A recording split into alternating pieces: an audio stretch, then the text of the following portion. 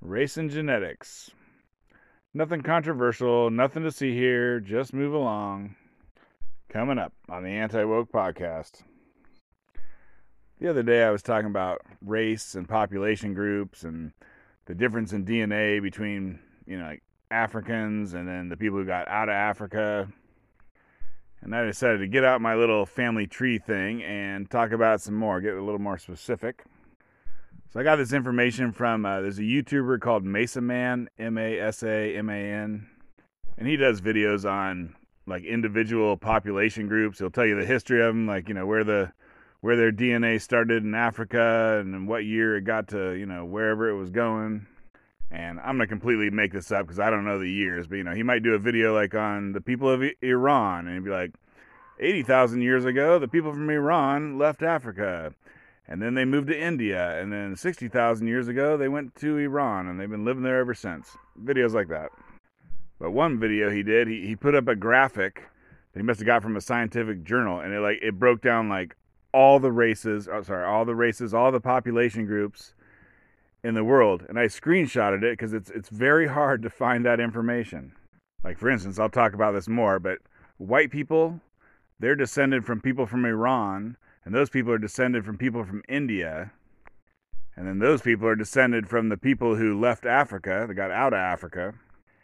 And then that group is descended from people who come from Africa. And I mean, it's interesting, but it's hard to find that. It's hard to find a thing that just breaks it down for every population group. But so basically, the thing that I got that one time that I go by, it's like a family tree graph picture thing. I'll put it on Twitter. And so it has some numbers on it that I don't understand, but it's like how closely your DNA is to, some other group. How closely this group is to that other group based on some measurement of DNA differences. And so the first split, that goes from the trunk into two things, is Africans and Asians. And it's pretty cool because it breaks down the Asian part more. The Asian part is more interesting because if you really break it down by DNA, then the world just has, there's probably 100 different kinds of Africans that are completely different from each other.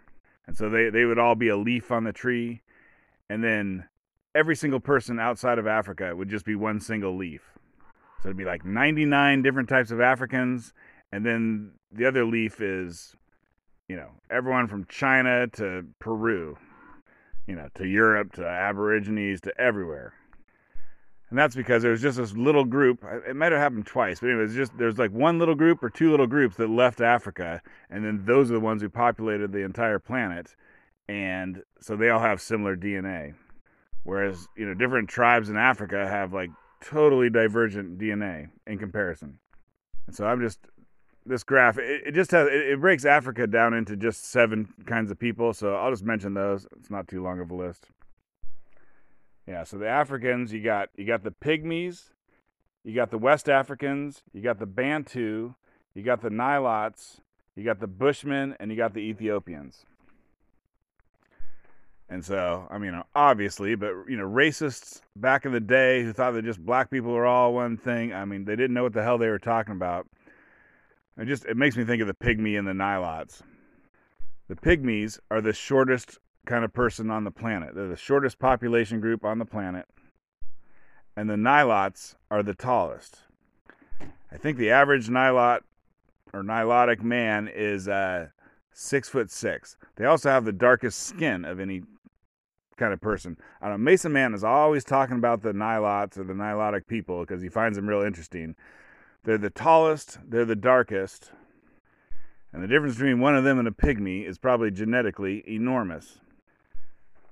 And I will say, unfortunately, the Nilots, they're in South Sudan. What country are they from? They're from South Sudan, and they got their independence, I'm not sure, maybe 5 years ago, but whatever. Being 6'6" will not protect you from an AK-47. Things have not been going well for them lately.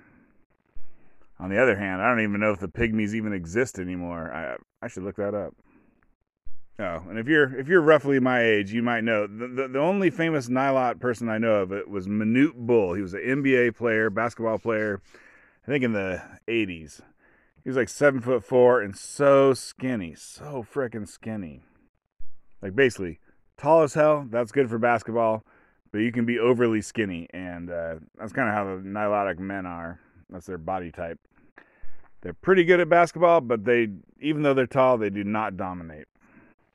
But so I'm white, and so obviously the part of the family tree that leads down to Europeans and white people, I find it interesting. So let's look at the Asian half. So half is African, the other half is Asian. Let's look at that half.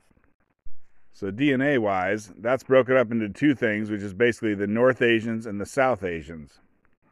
And the South Asians isn't that big of a group. It's like Pacific Islanders and Australian Aborigines. And then this is all DNA wise, not my opinion. But so the North Asians, that takes everything from like Europe to India to China to Russia and all the way over to South America and North America. That's the North Asians.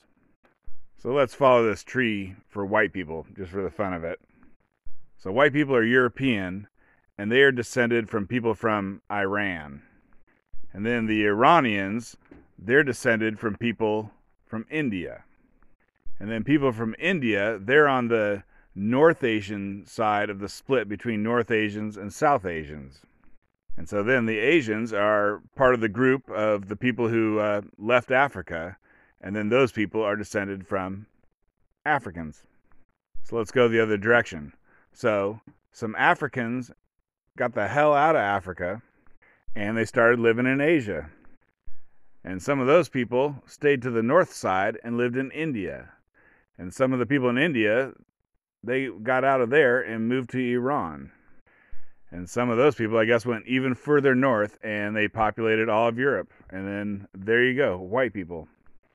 And this map, this graph or whatever family tree is super interesting. You can go like, where do Filipinos come from? You can look up where anyone came from. It's always very interesting, but I just, whatever. I wanted to look on there and find one other thing to mention, I guess, about white people.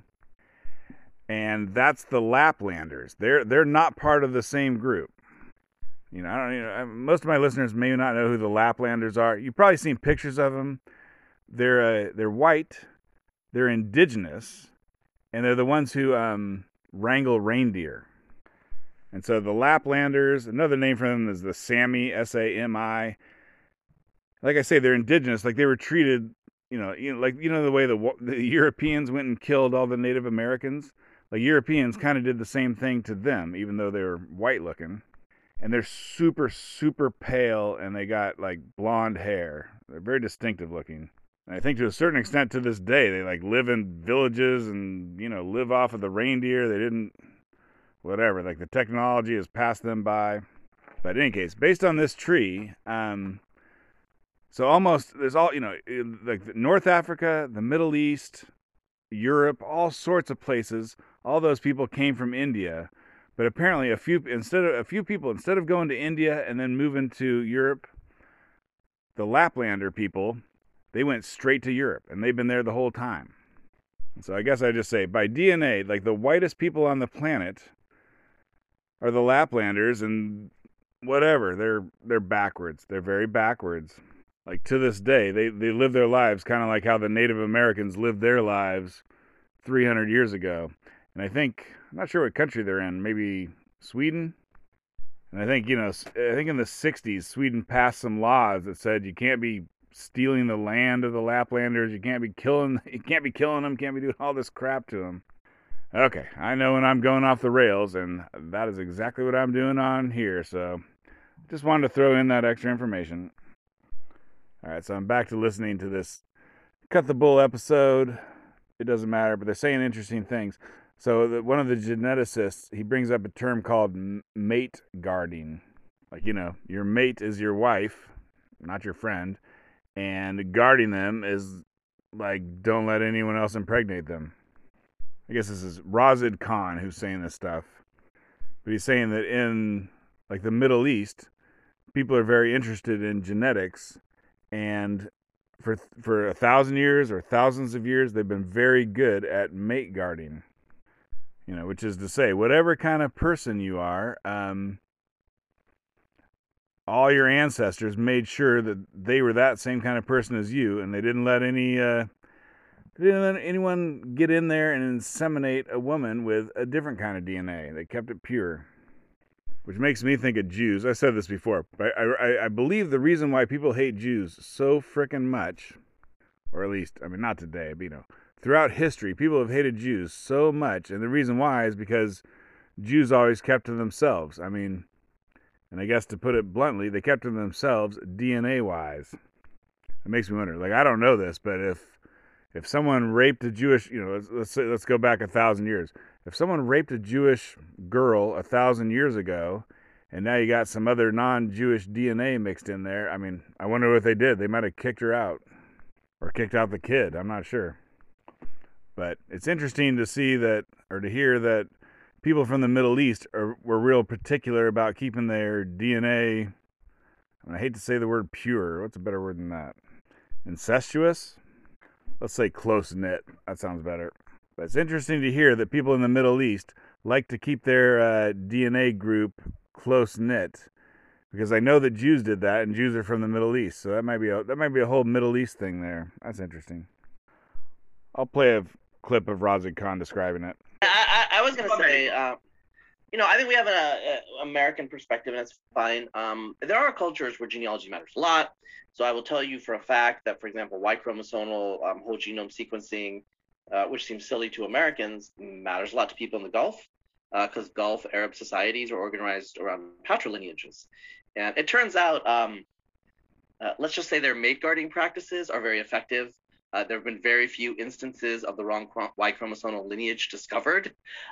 So, for example, and these genealogies, they go back 1,000. So, for example, the Banu Hashim are the clan of Muhammad. There's the Ibn. There's a bunch of them that are out there, and they've been pretty well validated. And they do whole genome sequencing, and they have consultants come in and map the different branches.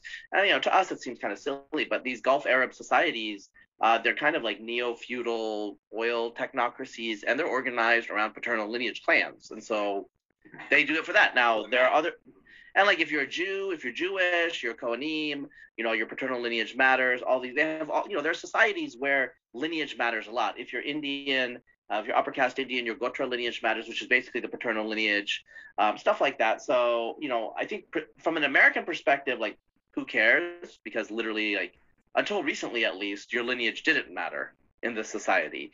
But there are societies where it does matter a lot. And, I don't know, like, I'm giving the Gulf Arab example because they do it specifically to figure out how people are related and to confirm that these two branches are actually related from some common dude, because sometimes there's some ambiguity with a dude running around the desert 200 years ago, stuff like that.